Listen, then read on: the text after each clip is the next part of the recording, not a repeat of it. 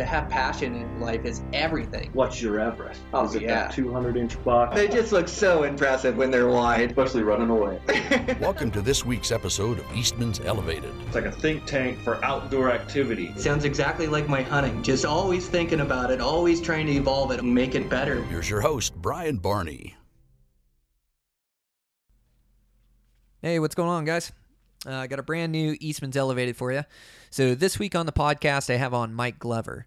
So Mike Glover and his buddies started this company, Fieldcraft Survival. Fieldcraft Survival focuses on modern survival techniques. It's a great company. Their background is they're both veterans, special forces. They served in our military, and they just get this hardened attitude, this mental toughness about them. And it's really fun to sit down with Mike and have this real authentic conversation about, survival and then the correlations that it has with backcountry hunting. And he's really interested in backcountry hunting. He's got himself a bow and he's practicing and looking forward to some hunts. And so just a really neat conversation. He's really intelligent and articulate and just a really fun back and forth. I really enjoyed it. I think you guys will too. Sponsor for today's show is Sig Sauer. So you may know Sig Sauer for their pistols, but they're also making optics too. And their rangefinders are absolutely off the hook. They're rangefinders for the bow hunter. It has crisp, clean optics. It's got quick readings. It does angle compensation. It does first priority, last priority, so you can set it for first priority target. So the first thing it hits, it gives you a range, or last priority target. So like shooting through grass. It's never a perfect world when you're shooting at an animal and trying to get a range. And to have to expose yourself high above the grass is where you get caught. Those animals bust you and see you. To be able to shoot through some grass, have a strong laser on it, get the correct reading, and then believe in it.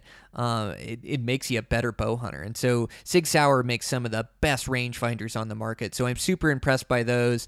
I'm really excited to get their binoculars and their spotting scopes. They have a mini spotting scope, so I'm really excited to get those in my hands and try those out as well. So Sig Sauer, can't thank them enough for sponsoring the podcast. Over there at Eastman's, we just got back from that podcast tour. Got some great recordings. We got one over at Onyx Maps and talked about some of the different features that you can use on their app. And I call them technology cheats, but they are just features that they offer. They offer so much in their app, and I'm always learning, what I can do in different overlays and really.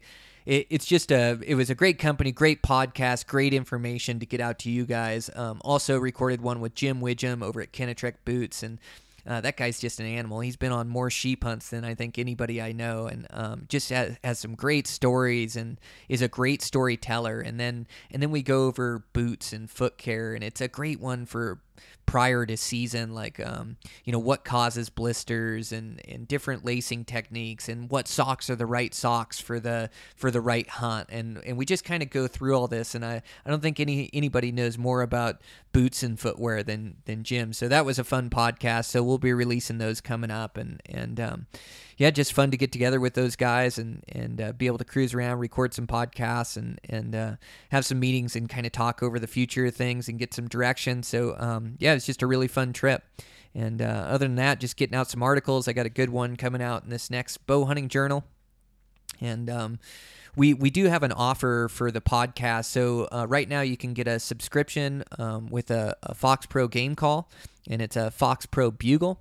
Make sure you check that out. Like after that podcast with Corey Jacobson and Dirk Durham, those guys that are really proficient at calling and bugling to bulls. I just want to have that in my toolbox a little bit more this year. I've called in a lot of bulls, early in my bow hunting career, and I've kind of gone a lot to spot and stock, but to have all those tools available to you when you need them, I just think you're going to be more diverse in your attack and more diverse in your strategy and be able to have some other options. So I'm excited to get one of those calls in my hands and try it out. But that Fox Pro game call comes with a subscription. The subscription is just a great magazine to Eastman's hunting journals and Eastman's bow hunting journals. Man, every time I write for these magazines, I pour my heart and soul into my articles, and I really writing is this way where you can really think about your words and construct your article, each paragraph to tie to the other one, and you can read over it and reread over it and get it to sound just like you want it to when you release it. And so it's really fun for me to write these articles, and I always enjoy reading the other staff articles. Dan Picard is a diehard bow hunter. I'm always eager to see what he has to say in there, and our other staff articles are great too, and they're always spot on what I'm thinking about as well. I do such a good job of packing each issue with that month's pertinent information for hunting season. And so, great magazine. The MRS section has really helped me learn different states, and it just gives you such a layout of tags and quality, percentage of public lands, access, trophy potential, you name it, it breaks it all down for you and kind of gives you a rundown of these states. And really, it's been a big key to me traveling around the lower 48 and putting myself in good places and being able to harvest some trophy critters. So the MRS is worth the subscription alone, but you get the magazines too, and then also that Fox Pro game call. So the promo code is Elevated618. So with that, let's get to this thing rolling. Really fun conversation with me and Mike Glover, Eastman's Elevated. Here we go.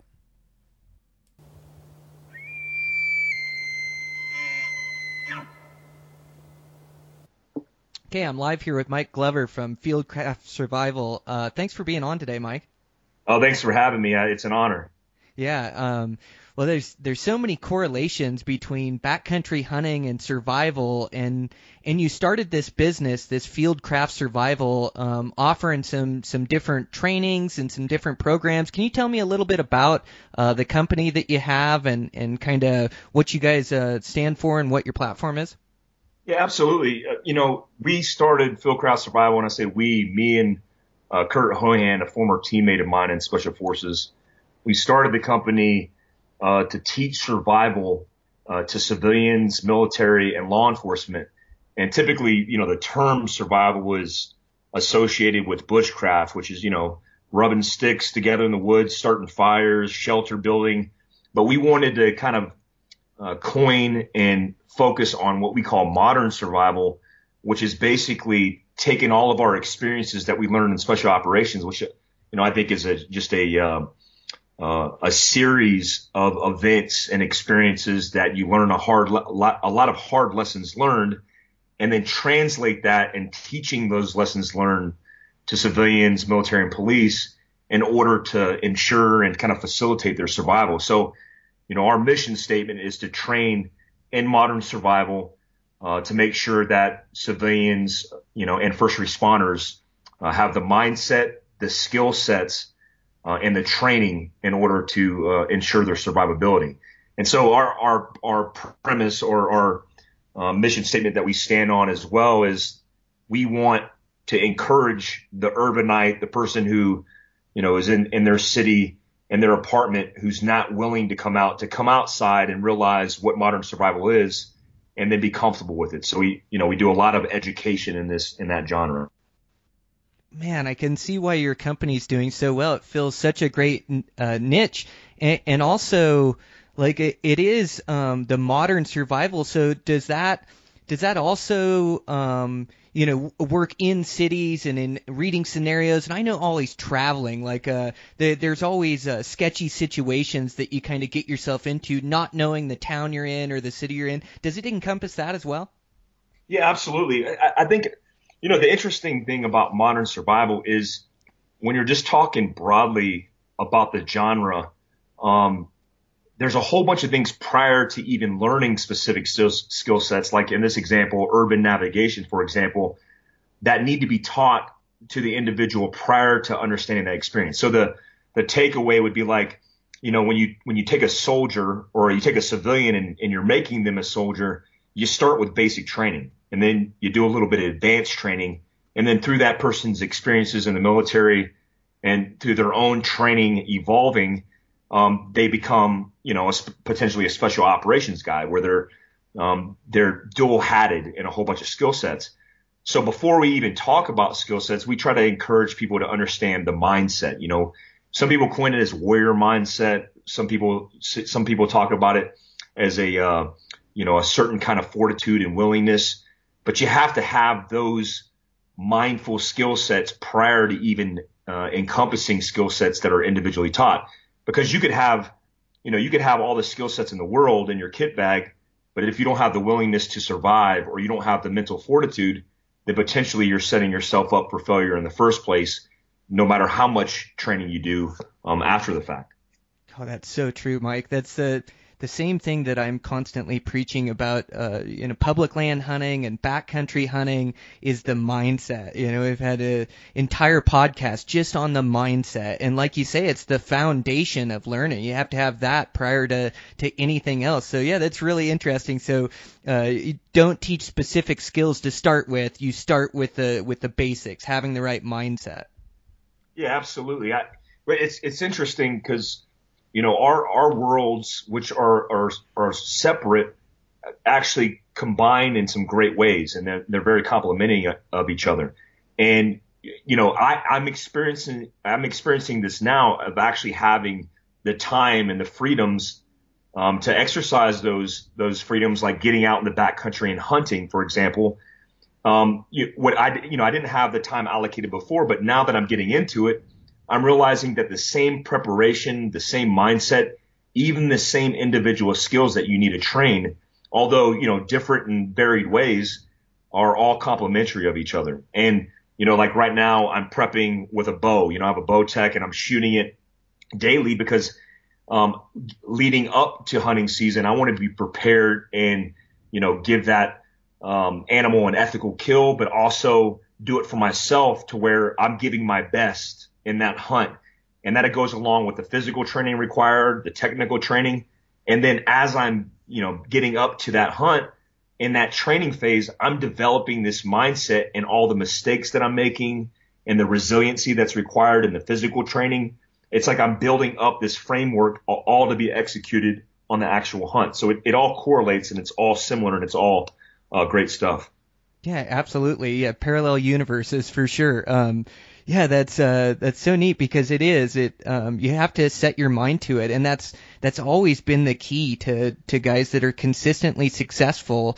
Is they just set their mind to that they're gonna be successful. They're gonna do whatever it takes. They're gonna continue to put on the miles. They're gonna continue to push, and you have these tests or these hurdles, and whether it's hurdles, in your safety, trying to keep safe back there, that'll test your commitment. And you're going to get exhausted. You're going to be sleep deprived. You're going to want to quit, and you have to keep going and keep pushing if you want to find success, or at least consistent success. So yeah, there's so many correlations, and good for you, practicing up with that bow and getting ready for hunting season. It's such a great test, and I love, like you say, all the preparation that goes into it, working at each and every facet to prepare yourself for this backcountry test where you get 10 days to solo back in the wilderness and test your skills and your resolve. And I love that. That's absolutely what I live for. So congratulations to you, picking up the bow and going for it.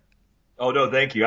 You guys have set the way, and, I look at my career in special operations, and I think about mission success and the correlation between mission success and the men is the fact that all the men, the individual skill sets, their individual drive, really their sole proprietor universes of being the best that they could be, and then culminating in a team effort is what makes the mission so successful in the first place. So I could see it in the way we isolate training and the way that we teach mindset and then the way we execute it on the battlefield. It's the same exact correlation in hunting. And in some ways, even more so, because, what's defined for us in the military is in a deliberate operation, you're going to have a lot of information, a lot of intelligence, and you have a whole bunch of information that's going to guide you in the right direction. And you have a whole bunch of outs, right, for survival if something goes wrong. We have a quick reaction force, so we have a medevac platform, we have these elements that are designed to rescue you when things go wrong. And what I've realized in hunting, especially backcountry stuff in the mountains that I'm used to in Colorado and Montana, Idaho, is that if you get in a crunch, you really are a lone operator, and you have to be prepared, and you have to be, resilient in order to survive your own demise, because nobody's going to send a QRF full of Rangers to come rescue you. It's going to be you bailing yourself out. And that kind of independence is unique, even in the military special operations space. It's something that definitely you have to train for. Yeah. Yeah, absolutely. It's wild. Yeah, like you say, the right mindset and resolve, and it is. You also, like you talked about, having a bunch of intelligence or a bunch of information out there, and I think experience is definitely the best teacher, and once you experience something, you really learn from it. But also preparing yourself mentally for those scenarios, really helps me out, and so. Like when I'm going into a backcountry hunt, like I'm preparing myself mentally for when I get in those bad lightning storms. What's my protocol? What am I going to do? Okay, I'm not going to get caught on the ridge lines and the peaks. I'm not going to camp up there. I'm going to drop 1,000 feet down. I'm going to get into a small patch of timber. I'm going to read the weather as it's coming in, and I really try to prepare myself for these hurdles that I'm going to face. But while doing so, it seems like there's always something that comes up that you haven't thought about or you haven't prepared for, that then you have to kind of adapt and evolve on the fly, and figure that out, and that problem solving. But yeah, it's one of the reasons why I like backcountry hunting so much, is it is so difficult and so challenging, and it tests your commitment and your resolve, constantly throughout the whole entire hunt. Yeah, I think that's a magical experience, and I think the more it's odd, but it's similar to the same exact longing that I long for when I'm talking about missing, the guys or missing the Army. I don't really miss the Army. I miss the experiences with the guys that I was with, but also the challenging missions that we were on, because you can't replicate that experience. And then when you're high country hunting, or even a reconnaissance, if you're just glassing, there's an experience that takes place that can't be replicated in a culmination. And so when you sit down and lay your head on your pillow, or you kind of reflect on those experiences, it's typically romanticized, but it's for a reason, because it's a romantic event, and it's very passionate. And it can't be duplicated. It's nothing that can be duplicated. And the only way you can get close to it is by doing it. And, like you said, when things go wrong, you got to be prepared. In special operations, we plan for what's called contingency-based planning. We plan for every single primary plan to go wrong, and for us to have a backup alternate plan that's substantial, that could actually see us through. And so when I look at something like that, even as individual as, land navigation or weather, all these little points of data have to have primary plans and alternate plans that are built in. And no matter how much you plan, it's that Murphy's Law thing. No matter how much you plan, the initial plan is going to go out the window. The primary plan is going to go wrong, and you're going to have to go into your alternate plan. And that's typical, because there's so many different variables of things that could potentially go wrong. So you have to be prepared.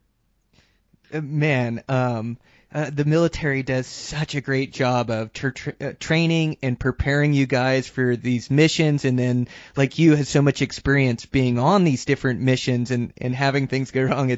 It's really fun to talk to you and get your insight into it. But boy, I sure wouldn't want to go against our military. They got you guys ready. Yeah, they're trained in numbers. They're trained in numbers, and it's what I've realized is the big advantage of the military is we actually call it the military decision-making process, or MD&P. What I've realized is what the Army taught me more than anything is the ability to plan. And so that plan is applicable to business, to a career path, to hunting in the backcountry. And as long as you follow kind of that protocol or that deliberate planning process, you're going to be successful. And I think it's designed to set everything that you apply it to for success. And I think that's, when we're talking about survival and contingencies and everything else, and I think that's what leads people into doing things that are wrong, because people want to take shortcuts. And so when you take a shortcut in planning, for example, that's when on the execution side, things start falling apart. And I think the military is very good at that deliberate planning process and setting people up for success. Well, and all those skills, they transfer over into life skills. Like it's preparing a mindset, and it's the same way, the same lessons that I learned, my correlation, was wrestling, and I learned that, the more hard work you put into something, the more you could achieve. And I started, effort did equal success. So when I work hard at it, which taught me a lot of good lessons. And then early in life, just in the job force and working construction and trying to work your way up and pay attention and learn and trying to, make more money to provide a better lifestyle, and then going into business on your own, like all those experiences, they teach you and shape you in life to who you are. And the same thing with you guys that go through such a grueling training process, but they teach you that mindset, and that mindset just carries over into life. And why you guys are, how you do one thing is how you do everything. So how you did the military is how you attack life, and in the same way in every facet of your life, the way you take care of it. But yeah, that's so cool because it's so spot on. Yeah, it's really interesting. I love it. I mean, I love the fact.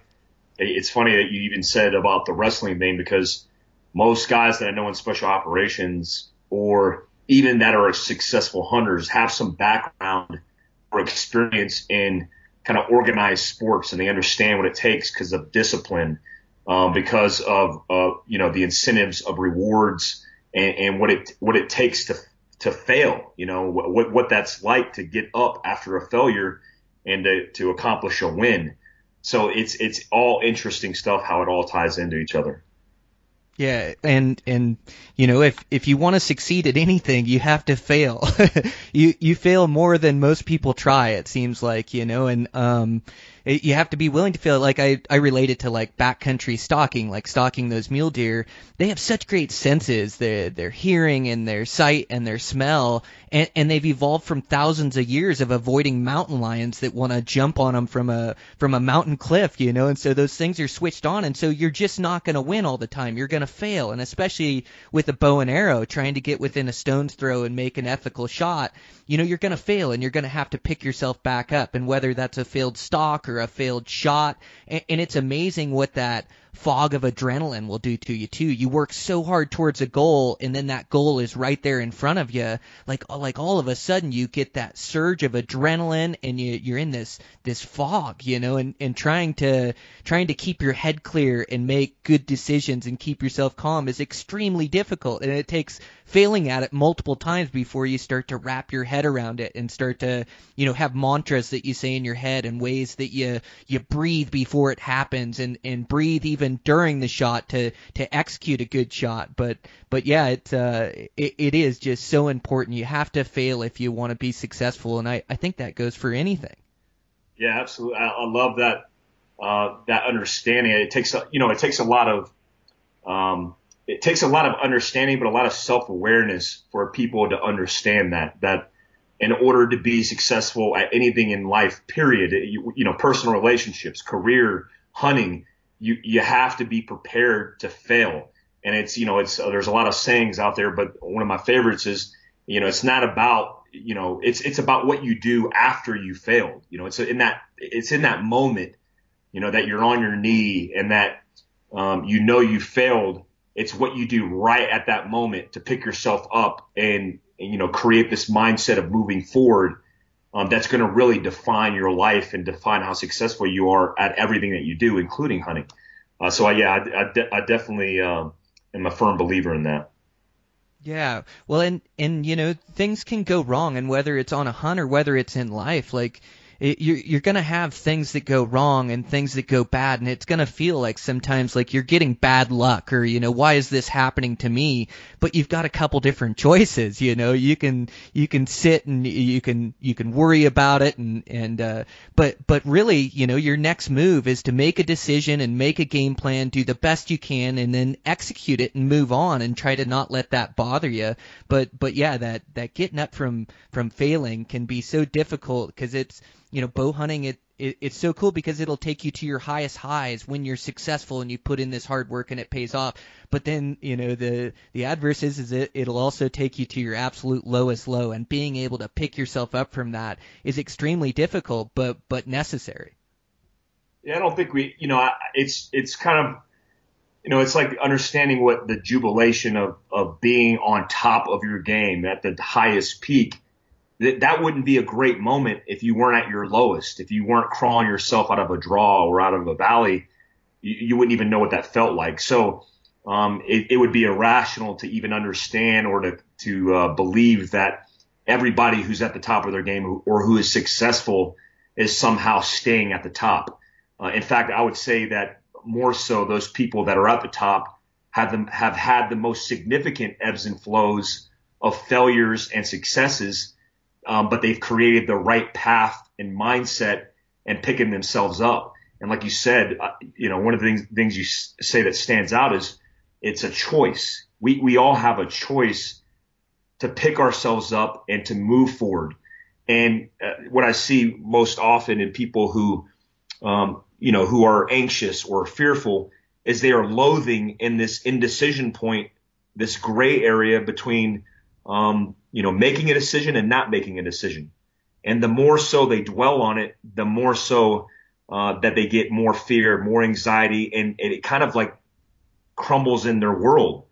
So when you stand up and you have the opportunity to make a choice, to move in the right direction, to pick yourself up and be successful, to me, that's an easy choice. And I don't spend a lot of lull time dwelling or loathing or feeling sorry for myself. I'm going to pick myself up immediately, regroup, reorganize, retrain if I have to, and then try it again until I'm successful.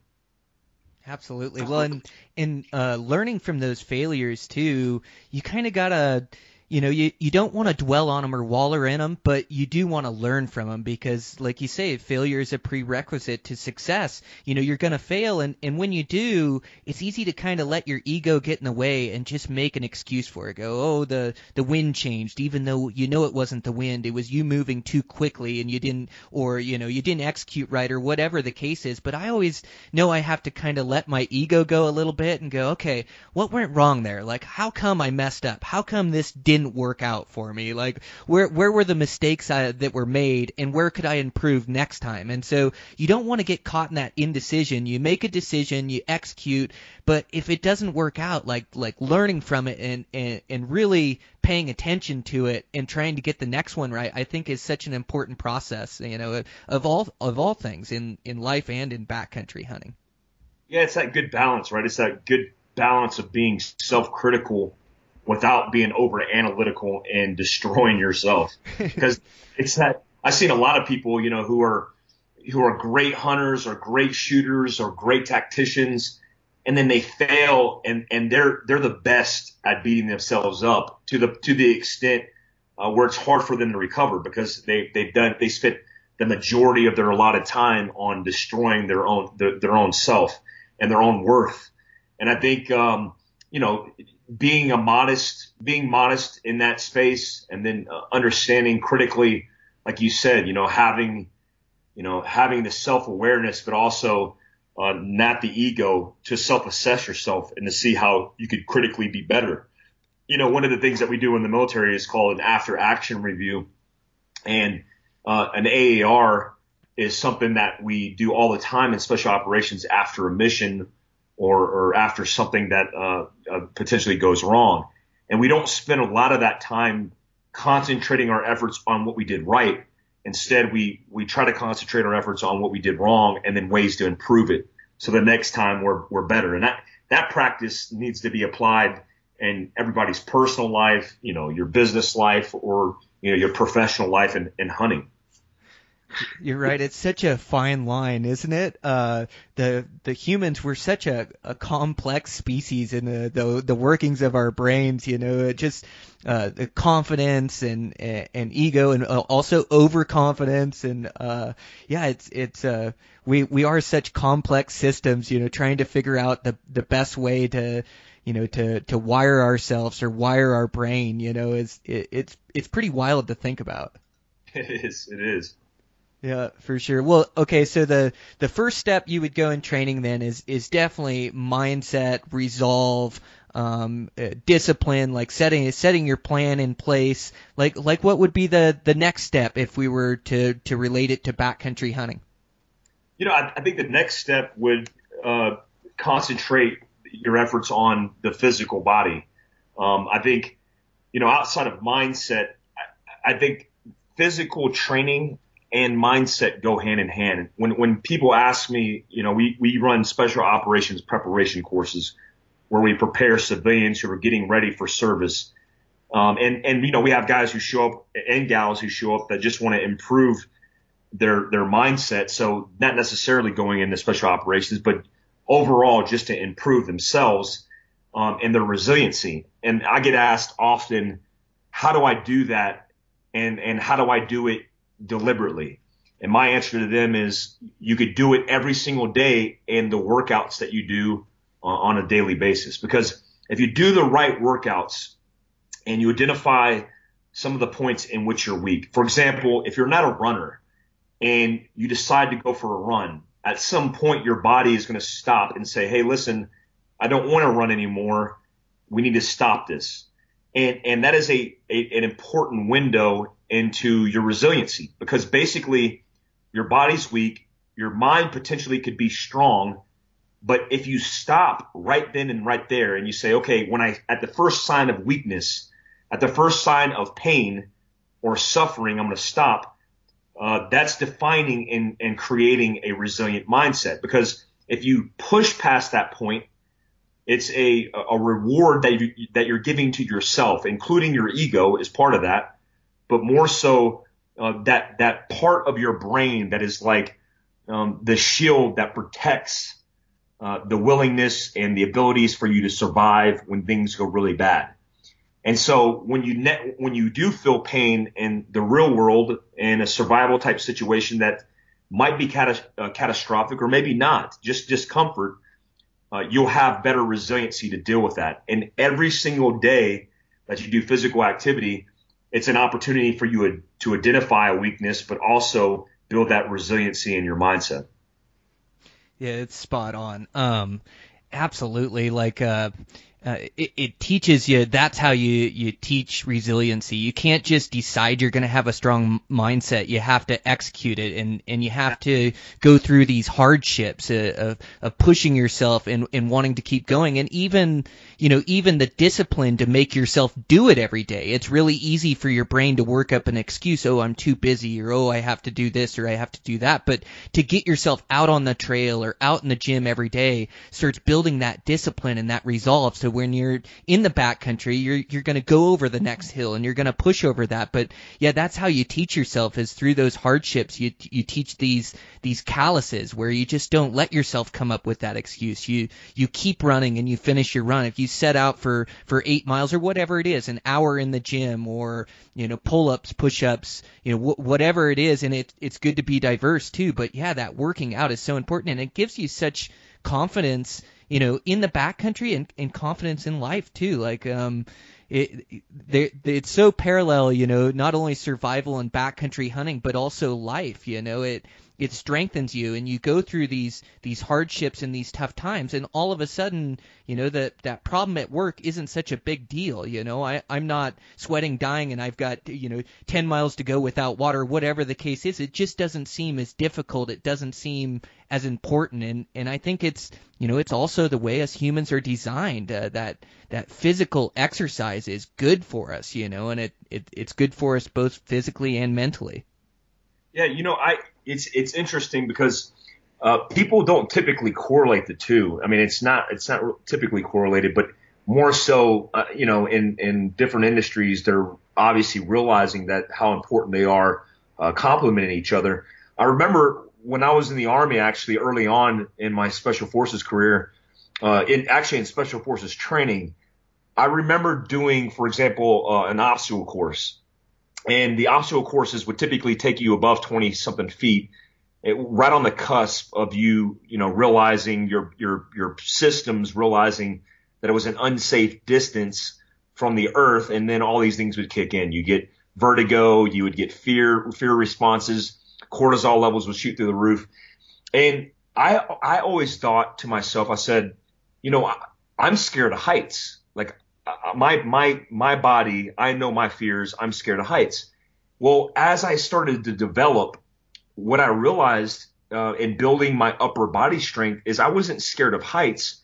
I just didn't have confidence in my physical abilities to save me at those heights. So if I was climbing a rope above 20 feet, or if I was climbing a cargo net above 30 feet, I would be intimidated because I didn't have that confidence that my physical upper body would save me in the instance that I would potentially fall. So when I started building my physical strength, I realized that my confidence built in my mindset.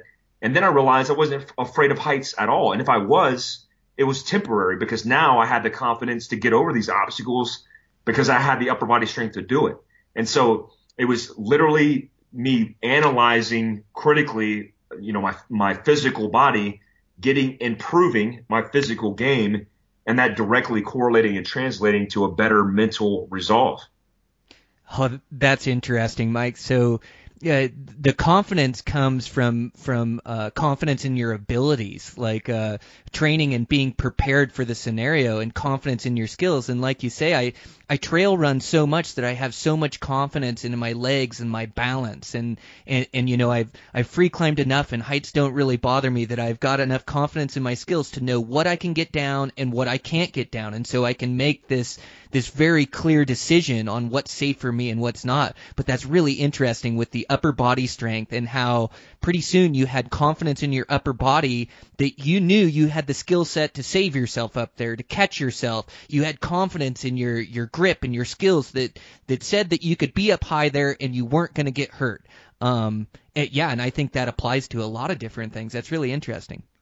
Yeah, it totally is. What occurred to me just now is like phobias. I think about people who have phobias, and people think immediately it's a mental thing. Well, I'm not a scientist. I don't have a PhD, but I think, if somebody has a phobia, it's because physically they have a lot of unknowns. They're filling the gap space with mind or mental information that's false. That's, tied and laced in fear and anxiety and all these disastrous things that we tend to do to ourselves, thinking inwards. Well, a phobia could be spiders, and they go, okay, the worst case scenario, they always assume, which enacts this response. But then if they physically are interacting with a spider and they realize that it's not going to hurt them, it's not going to kill them, then something takes place where it's this magical insertion of like this physical ability over this mental phobia. And the next thing you know, they don't have a phobia. And so, I always like to tackle those kind of mental things, whether it's somebody dealing with an issue with, a potential relationship, or somebody who has a fear of firearms, of physically getting in that space and then showing them that, hey, there's nothing to be scared of. I mean, we could work through the physical elements of this, and it's going to improve your mental game, which I think is important to correlate.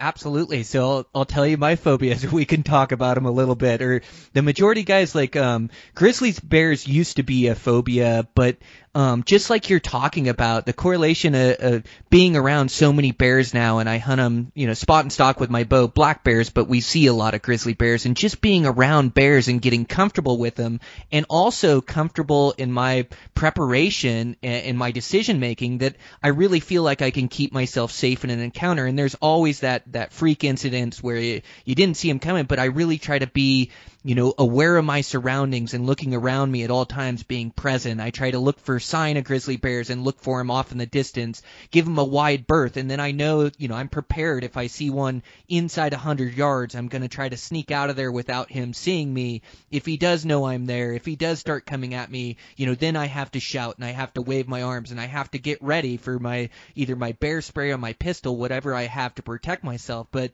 so yeah, exactly what you're saying. Like, you get over those phobias and those fears when you face them, and when you feel confident in your skills to keep yourself safe or defend yourself. And so one of my biggest ones, one of my biggest phobias I have and the guys on the podcast know about it because I talk about it, but is those lightning storms. I hunt that early season high country mule deer, and up in the peaks, those lightning storms are gnarly. Like, it feels like they're shooting at you, and at some points in time, like, you'll have, hundreds of strikes inside a half a mile of you. But there again, too, like, facing that, I get more confident and I prepare myself for it and get ready, and I know, what to do during a lightning storm. And I think, just like you were stating, like, not being in control of your situation is what makes a phobia. Well, I don't have control of where that lightning strikes. I can do everything right, and it can hit right where I'm at, but it does have tendencies, and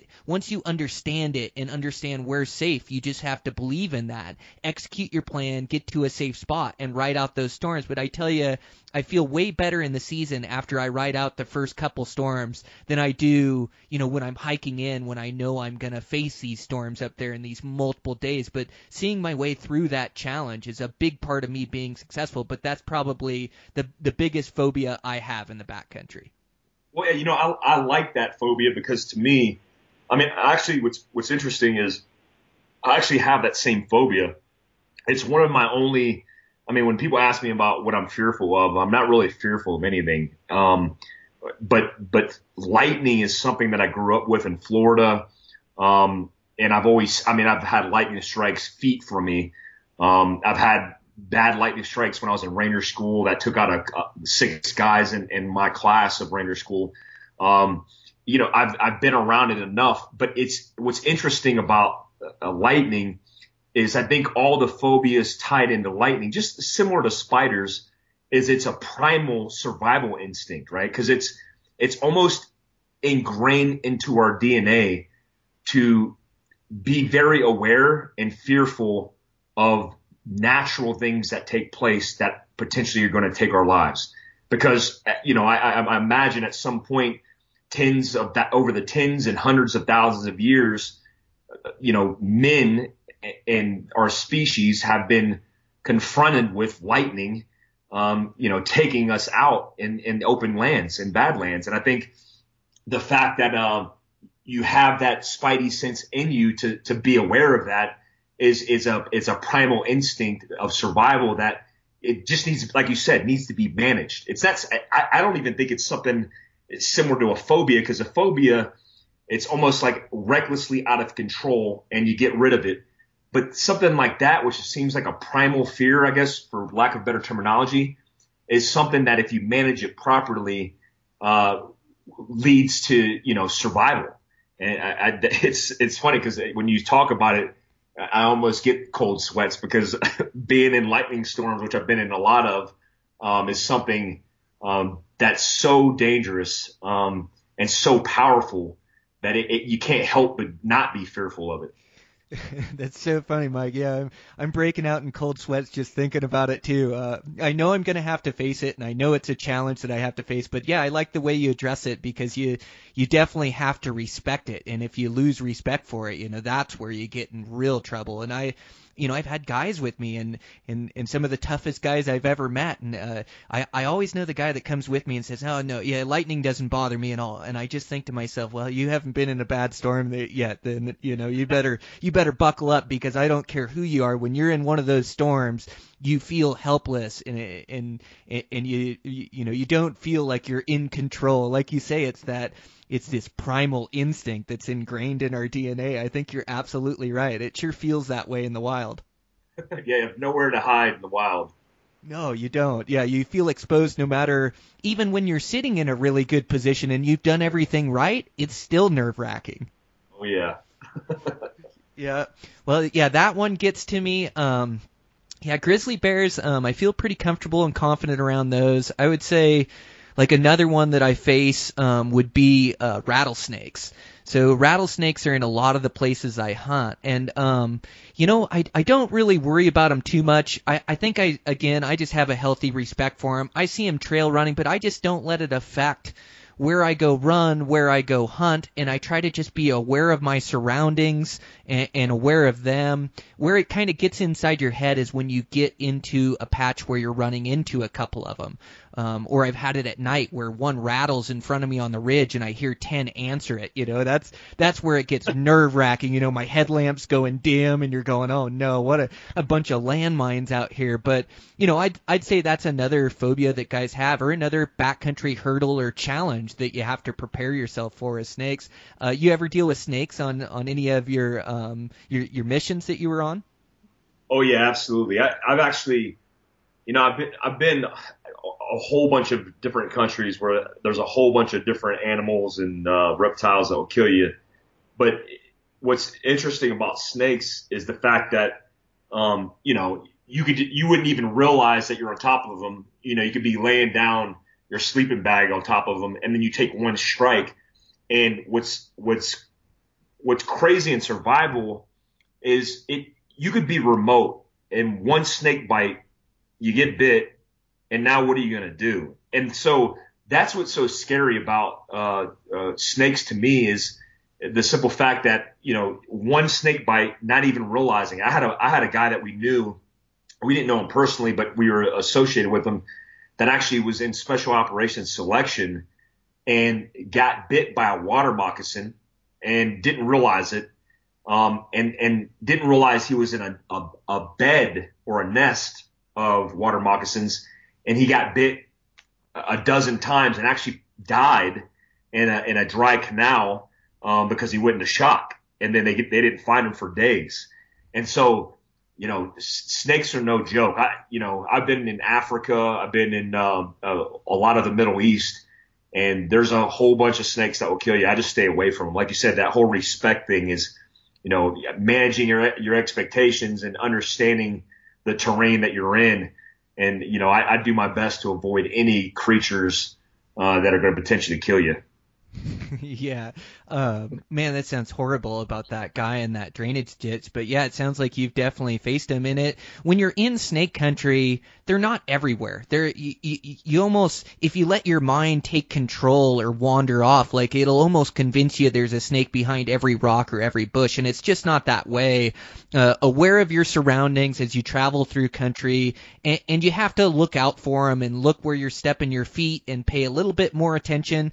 But again, it's that fine line that we talk about, of not letting it control you, but also respecting it. But doesn't it seem like you can avoid them for the most part, even in difficult terrain or real dense vegetation? You can be aware of your surroundings, and you're not going to step on one every 10 steps. It seems like you can avoid them if you're just paying attention. Yeah, if you have the right, it's that whole situation awareness you talk about. It's like, creatures that are out there, people don't realize it, but a lot of the animals that are even apex predators, for example, they don't want to mess with men. They don't want to mess with human beings. They're not, actively hunting human beings. It's just not their taste or their flavor. And so they're typically trying to avoid things that are bigger or things that are unknown. And so if you just stay out of their way, they're going to stay out of your way for the most part. I mean, I've been in, backcountry trail running in Arizona, Colorado, and, have run by rattlers rattling as I ran by.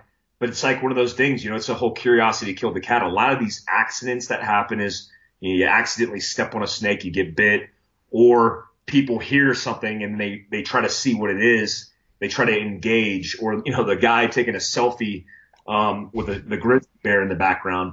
Those are going to be the guys that potentially get into some precarious situations. Yeah, you're so right. There could always be that freak accident, but a lot of times, you bring it on yourself by making a bad decision. So yeah, just being aware of your surroundings, like you're saying. So, and probably the biggest killer in the backcountry would be so simple as like a hypothermia, or getting lost, or just being able to have confidence in your wood sense and your wood wise. But I'd say hypothermia would be a big one. Yeah, it's interesting because I was prepared for this, and we talk about it all the time in survival.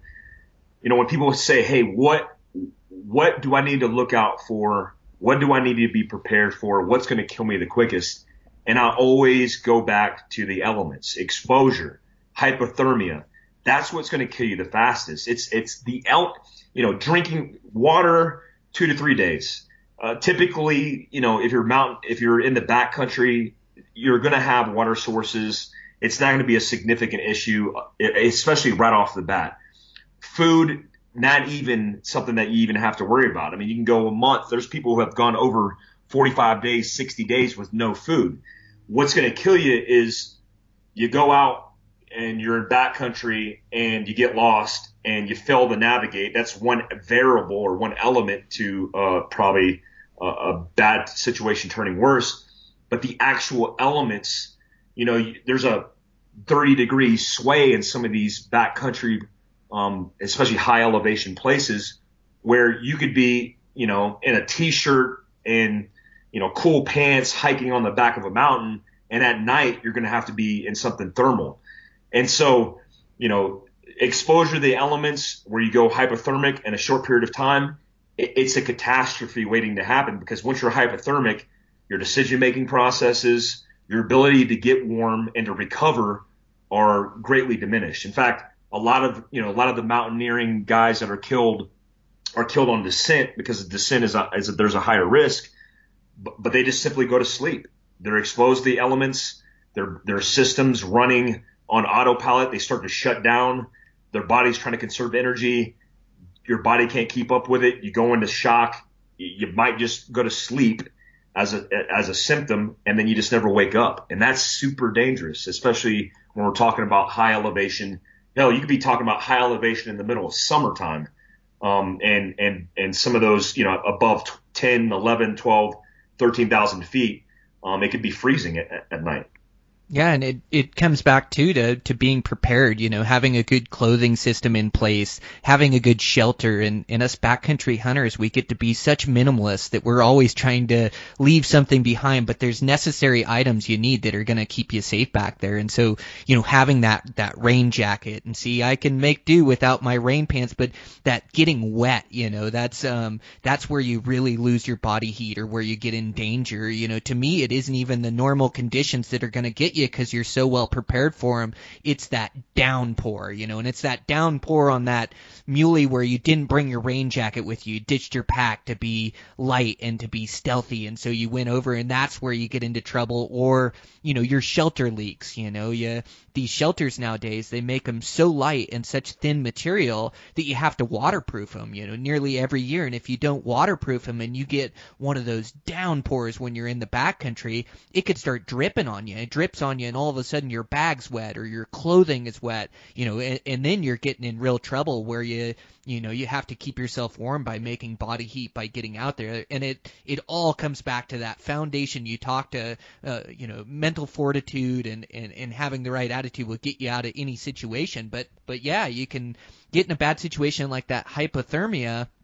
Like you were saying, it affects your decision-making process, and all of a sudden you're not making smart decisions because your core body temperature has dropped. And so it's just something that you have to make sure you're prepared for. And when it does come in, and when those rain showers or those big snowstorms, having confidence in your skills to be getting in there. And even, it goes back to the basic survival skills of fire making. And, we all carry fire starters with us of different types, but it's amazing how difficult a fire is to make when you're in wet conditions after a big snowstorm or a big rainstorm. And if you don't have the skills to make a fire, it doesn't matter what fire starter you have, you can't get one going. And so, having those skills that you can rely upon when you get in a bad situation are so important. Yeah, the third part to that, outside of physical training, is skill sets for us. We talk about skill sets a lot. And, like you said, skill sets are very important. And the equipment that you utilize in those skill sets is equally as important, because that facilitates your survival. And if you don't have the experiences, like, I see people all the time, they carry all these high-speed lighters, they carry these high-speed fire starters. But if you don't, for example, people think fire starter, which could be, it could be a ferro rod, it could be magnesium. They're striking a spark. It doesn't strike a fire. It strikes a spark that you need to initiate a flame to start a fire. So it's not going to people think immediately that, hey, if I strike this, I'm going to have a fire started. And like you said, when you're in the backcountry, you're at higher elevation. So the air is thinner, the oxygen is depleted. And then you look at the saturation of the soil, if you don't have dry material, if you haven't even carried, I mean, I recommend to people to carry in some kind of tinder or flint in order to start that fire, whether that's, that could be petroleum jelly. It could be, it could actually be tinder in a Ziploc bag. But you need that little fire source to kickstart that flame in order for you to get an actual adequate fire that's going to retain or sustain a hot core body temperature. Because once you start crashing off, it's the snowball effect. Once you get into a certain level of a couple degrees outside of your core body temperature, your decision-making processes and all the things that you think are rational are going to become irregular, and everything's going to become more difficult. Your fine motor skills, your decision-making processes, and if you can make a fire on the side of a ridge line in optimal conditions, then when there's, austere conditions and you have to do the same, that's when you need to train. That's when you need to evaluate your skill sets. It's, again, like you said, with a tent. I mean, a lot of people buy these lightweight tents that could, stick inside of a small stuff pack, and it doesn't take up any weight, but they're testing it in optimal conditions. It's sitting in the middle of a outdoor store on a neat display. But how is that going to be on the side of a mountain, or how is it going to hold up to a torrential downpour? And so all those things are, have to be evaluated with your individual skill sets, which again, add to that resiliency, add to that mindset as you're working through what you want to carry that's going to optimize your survival. In our survival kit, one of the things that we always preach is have a space blanket. A simple Mylar space blanket, which is a couple bucks, could save your life because you could retain heat with it, meaning you could use it as a blanket in an emergency type situation. But you could also use it to reflect heat. So if you have a small fire, you could build up a barrier and then actually deflect all that heat onto yourself, especially as an individual. So there's a whole bunch of different things that you could do. But again, like you said, if you don't practice them, and you don't evaluate them yourself, I mean, it's just really a bag of useless equipment unless you have experience with it. Yes.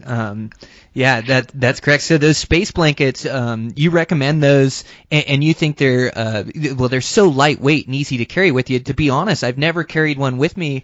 I didn't think that they, would help that much in one of those scenarios, but you think wrapping yourself up in there retains that body heat. I like what you said about like using it to reflect the fire off, like stretching it across and reflecting that fire. So you really believe in those? Yeah, absolutely do. Just like a hunter would be in special operations, everything that I carried in my rucksack, our recce rucks, which were prepared for 3 to 5 day missions, early on in the war were over 120 pounds. And then as we got smarter and more optimized and started resourcing civilian outdoor hiking and a lot of the things from the hunting industry in space, we started making everything lighter. And the reason I like Mylar space blankets is because, one, besides the fact that it could retain body heat, it could be used as a deflection or reflection source for fire. It's also made with fluorescent, like the DS17 or fluorescent paneling and color that can be seen for hundreds of miles, whether it's an airplane, whether it's somebody on the ground. You could actually take one, put it between two sticks. One side's reflective with a signal reflection, so you could actually use light to reflect during daylight. But the other side is actually the orange color, the fluorescent color, that can be seen for hundreds of miles. And if you're in a situation where you're, on the side of a mountain, for example, and you need that signal because you don't have any other means, it's really good. So to me, it's one of the most functional multi-purpose uses. Also, what a lot of people don't realize is when you're injured in the field, for example, let's say you trip and you break your leg and you have a compound fracture. Well, if you're bleeding, your core body temperature is lowering, and there's a high chance of you going into shock. If you're by yourself, you going into shock from a bleed, it could be a minor bleed, it would exacerbate a pretty basic trauma situation into something potentially catastrophic where there's no recovery. Well, what I teach people is, hey, if you get to a point where you're either treating somebody or treating yourself that has a bleed, the first thing you want to do is get that blanket out and start retaining your core body temperature, because your temperature is going to drop when you start bleeding. And you want to retain that, because going into shock with friends or by yourself is catastrophic. And if you're to that point, it takes a high level of care in order to maintain or sustain that person's blood pressure. So I recommend it for all kinds of reasons, even water procurement. I mean, if you're procuring water and you're in a bad situation, we use it for evasion. But let's say you're on the side of a mountain and you have to get off the mountain, but you're not anywhere where you could retain water. You could actually retain the water because it's not porous. It's like a trash bag essentially that you could collect the water with. So it has a whole bunch of functional multi-purpose uses that I think for the price point of like $2 to $3, for the size it takes up in your ruck, which is about, a 3-inch by 5-inch square, by about 3/4 of an inch thick, and weighing an ounce, there's nothing that beats it when putting it in the back of a backpack. Okay, it's going in my bag. You talked me into it. Yeah, I like multi-use items that you can use for all different scenarios. And that was a really good tip that you mentioned about bleeding and keeping warm, whether it's that blanket or even throwing on your extra jackets that you're packing with you, getting in your sleeping bag right away so you don't go into shock. That was something that I didn't know about either, Mike. And so you sell, like, through your company, Fieldcraft Survival, you guys have survival kits I saw in there.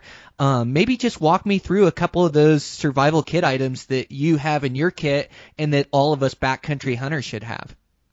So yeah, we sell survival kits, we sell minimalist medical kits, a whole bunch of different stuff for survival. And the form factor of the survival kit that we made, actually after my special operations career, I contracted overseas for a government agency for about 2 years. And so I was in places like Yemen, Pakistan, Africa, where, I was in civilian clothes. I wasn't representing a military, and I had to sustain my own survivability. And so I didn't have the opportunity of carrying a MOLLE, huge rucksack full of kit. So whatever I carried, it had to be minimalist, but it couldn't have a military signature on it. So, the survival kits that we sell are basically on average about 4 inches by 6 inches and a few inches thick. And it encompasses all the things that you need to survive a set period of time. And we base that time based on the water sourcing. And so it's based off a 72-hour period. Some of the things that are in it and that I recommend that all your listeners carry, especially when backcountry hunting, is the ability to contain or retain water and to sanitize it. A lot of people carry Nalgene bottles, for example, and that's actually a good thing to carry. If you can carry that on your pack, that's good. It's not the lightest thing in the world. It's not so functional where it serves a lot of purposes. It's really made for retaining water. In our kit, we actually have a blivet or a bladder. That's a 1 liter bladder that rolls up really neat, because that's not my primary source of retaining water. I'm going to have a Camelback. I'm going to have a Nalgene bottle that I have quick access to stay hydrated. But in an emergency type situation, I want to be able to run up on a stream or a body of water, retain it, and sanitize it. So we have actually sodium chloride, chlorine dioxide, which is basically a bleach pill that sanitizes and gets rid of 99.99% of all the bad stuff and bacteria and virus that's going to be in water. And so, outside of the Soul Space blanket, which is the Mylar blanket that I already described, the second priority, the highest priority, is staying hydrated. Hydration, the average man, I'm 225 pounds. I'm a bigger guy. I'm going to last a lot less time than most guys because of how much water I need. If I don't have, an adequate day of hydrating in a first world country, I'm cramping at the gym. And so you imagine you're in a survival type situation, that's going to compound itself and get worse and worse. Cramps turn into, abdominal cramps, organs shutting down, and the next thing you know, you're in a catastrophe, for example. And so hydration is key. Another thing that we have is it's a light my fire starter. We have a fire starter as a contingency, right? It's the alternate to when things go bad. But I always recommend, I don't sell this in the kit because I can't ship it that way, but I always recommend people get Bic lighters, typical little Bic lighters, and they stick them everywhere. They stick them in their backpack, they stick them in their survival kits, they stick them in their glove box, because a Bic lighter has 10,000 strikes of flame. And so you're not striking a spark to initiate a flame. You literally have a flame already started. So if you need a fire in a crunch, that's your fire source. And like you said, you know, when we're talking about hypothermia, which to me is one of the biggest risks in the backcountry, that could potentially turn dangerous and deadly, you need to be able to start a fire immediately. You know, a lot of the propane, a lot of the lighters have to be tested out the altitudes that you're going to hunt in. You know, a big mistake for a lot of people is they buy matches and they're standard box matches, and they go at elevation, they strike, and it goes out. It's because there's not enough oxygen to feed that fire. Well, that's why you want hurricane matches, which are tested at higher elevation, which won't go out with a little bit of precipitation. So fire is the next critical component. The last component, which we always talk about, is signal. You know, Kurt has an interesting story in Iraq where he was on the battlefield and had to signal a Cobra gunship with a signal mirror. You know, we use signal mirrors. Typically, civilians are using mirrors in the field or in camping, you know, to brush their teeth or to shave. But a signaling mirror as a reflection tool is obviously good for search and rescue. But an additional thing to that is the fact that we put the VS-17 panel, fluorescent panel, on the space blanket, but also we have a whistle. You know, when you're in the back country in the middle of nowhere and you snap your leg, you imagine, you know, I can imagine with you spending the amount of time that you spend potentially alone in the backcountry hunting.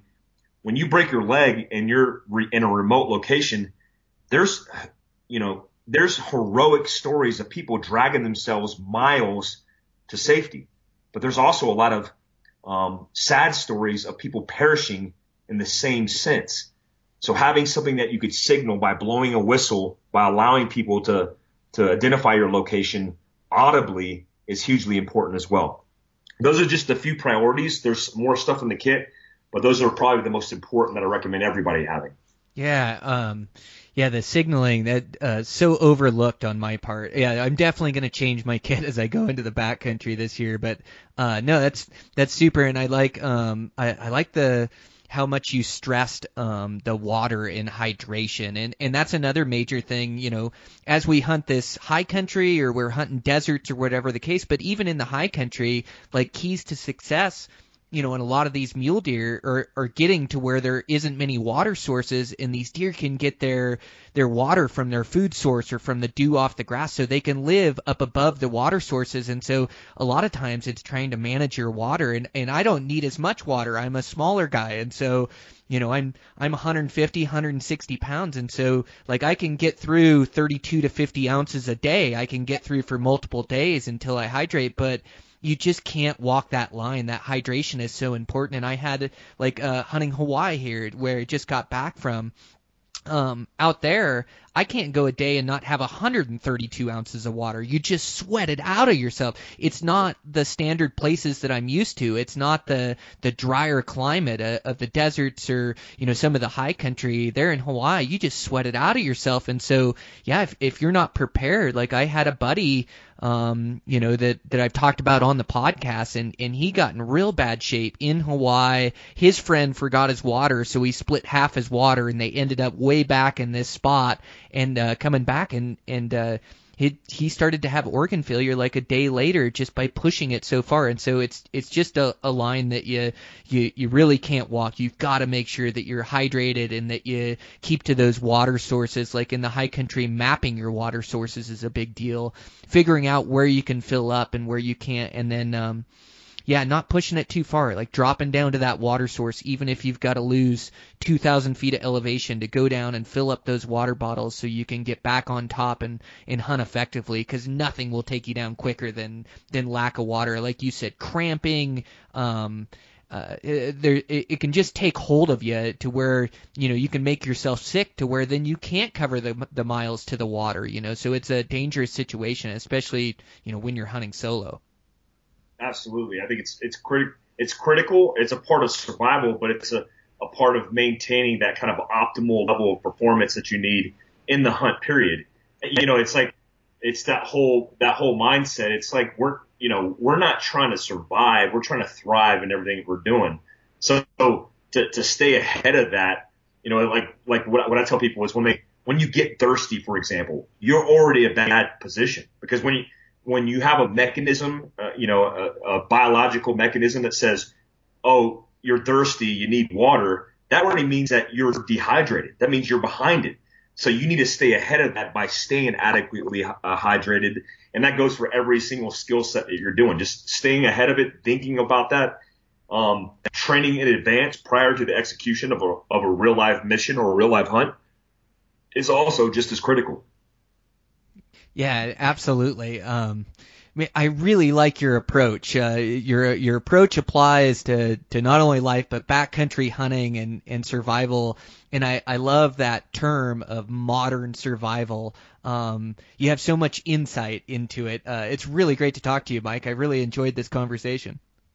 No, I really appreciate having me on, and I actually look forward. Hopefully, we can do a hunt or something this year, because I'm not afraid to say that I'm actually learning how to do hunting. And I've been hunting Taliban and Al Qaeda across the world. It's time to hunt elk to fill the freezer, and I'm actually enthralled with it. The community, the brotherhood, the sisterhood. I mean, it's just something that is near and dear to me, and it's the community that me and Kurt have been looking for.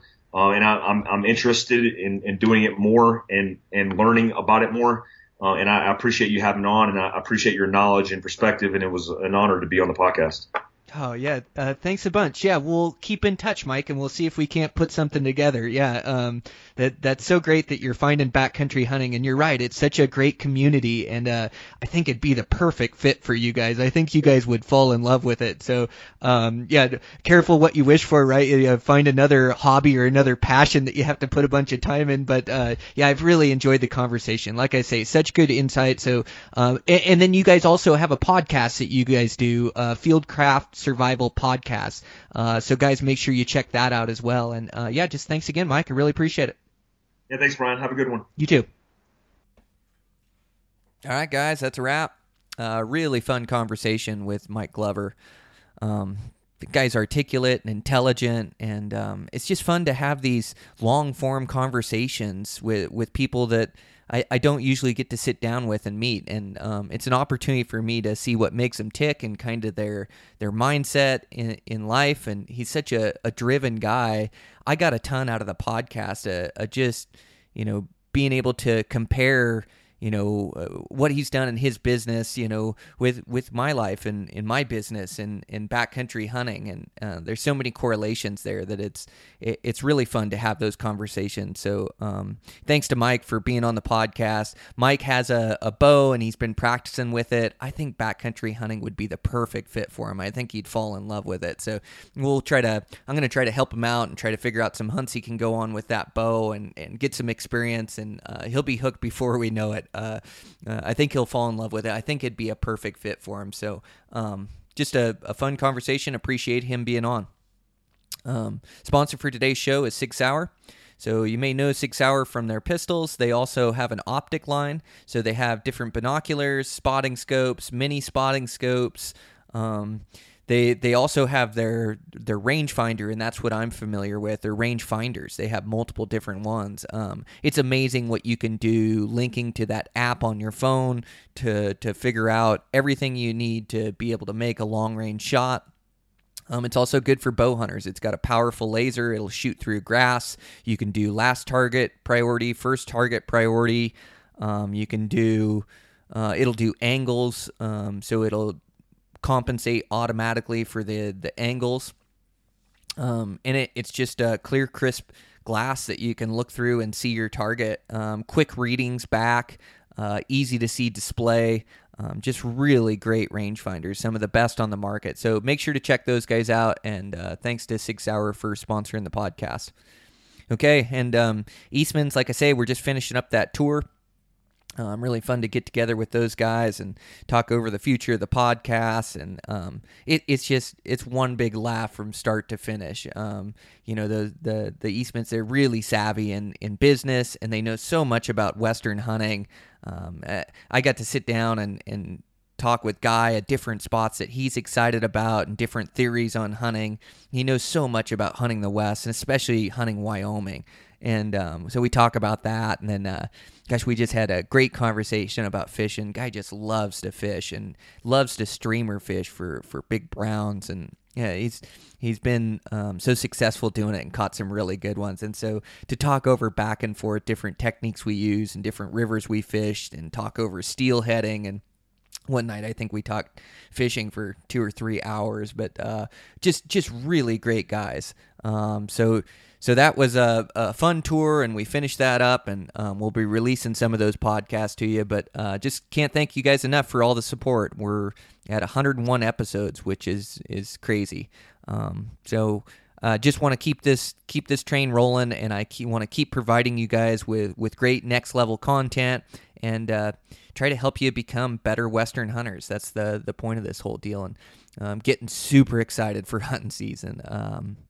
Man, it's just going to be a fun year. I can't wait to leave it all on the line and see what I can come up with. Got some great hunts, back-to-back hunts planned, and I'm just going to go like a madman and really enjoy my time in the hills, and have some be a little bit ahead on podcasts, but then I'm just going to try to record with everybody I get together with. And man, when you go on one of these hunts, or you're on a backcountry mule deer hunt for 8 days, I mean, you think you know hunting, and I do. Backcountry hunting is my life. I live it, but it's wild when you go hunt for multiple days on one of these hunts. Just the information learned and information ingrained into you, and different techniques and outside the box, and it's all in the forefront of your mind. You go on these hunts, and it just brings this, I don't know, this crisp reality to backcountry hunting, or to stalking, or whatever the case. And so, I've been good about carrying my notebook with me and writing down notes, but I really think some of these best podcasts are right when I return from some of these hunts, and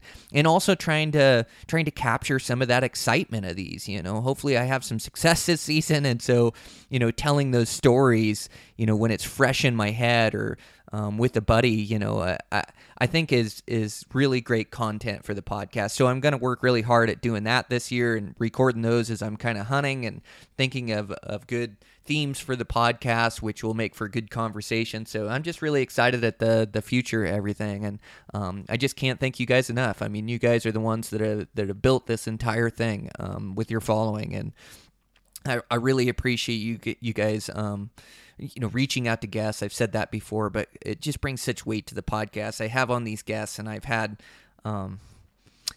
people reach out to them and tell them how much they like the podcast, and that just means the world to me. It lets those guys know that people are listening, and people like their podcasts and the information they shared, because coming on our podcast is a little bit different deal. Like we get into the details of what makes them successful and what makes them tick, and they're willing to share this information. And this is information that they've learned through hard knocks and years of backcountry bow hunting that they're sharing to you guys to shorten your learning curve and to help you become better hunters. So I just can't thank our guests enough for being so upfront and honest and authentic, and it really makes for a good podcast. So, but thanks to you guys for all the support. Appreciate it. I better keep rolling here with my day. Thursday, going to get through my week here and get to the weekend. I've been running like a madman lately and shooting like a madman, and I'm just in full train mode for season, but also fitting in a little bit of fun too. That salmon fly hatch is going off on our river here, right out my back door on the Madisons, and they're like this 3-inch dry fly that comes off, and all these trout key into them. And right now it's high water, and so it's got, it's flowing really good, like 3,000 CFS, and it pushes all these fish to the banks. And so these fish lie on these banks and underneath trees and willows. And so it's this technical fishing of throwing this dry fly in the brush and getting this drift. And then all of a sudden it's like a white shark taking a seal. The biggest fish in the river are all keyed into this dry fly, and they just explode on your fly back in the brush, and you're just in for a rodeo.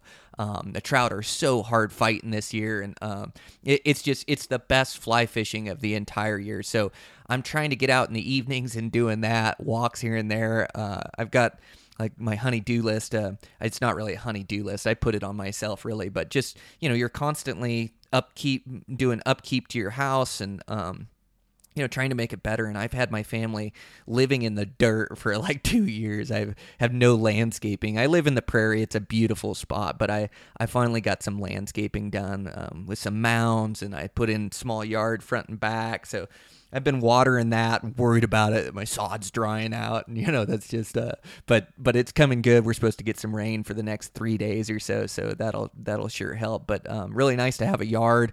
We've got to keep off it right now, a couple weeks for it to be able to root down into the dirt or whatever. So but that's really cool. So working on it, I got that done, got my house painted. Like, I'm just trying to set myself up for season and have myself ready to get after it. So but thanks you guys for all the support. I better keep rolling. We'll talk to you soon.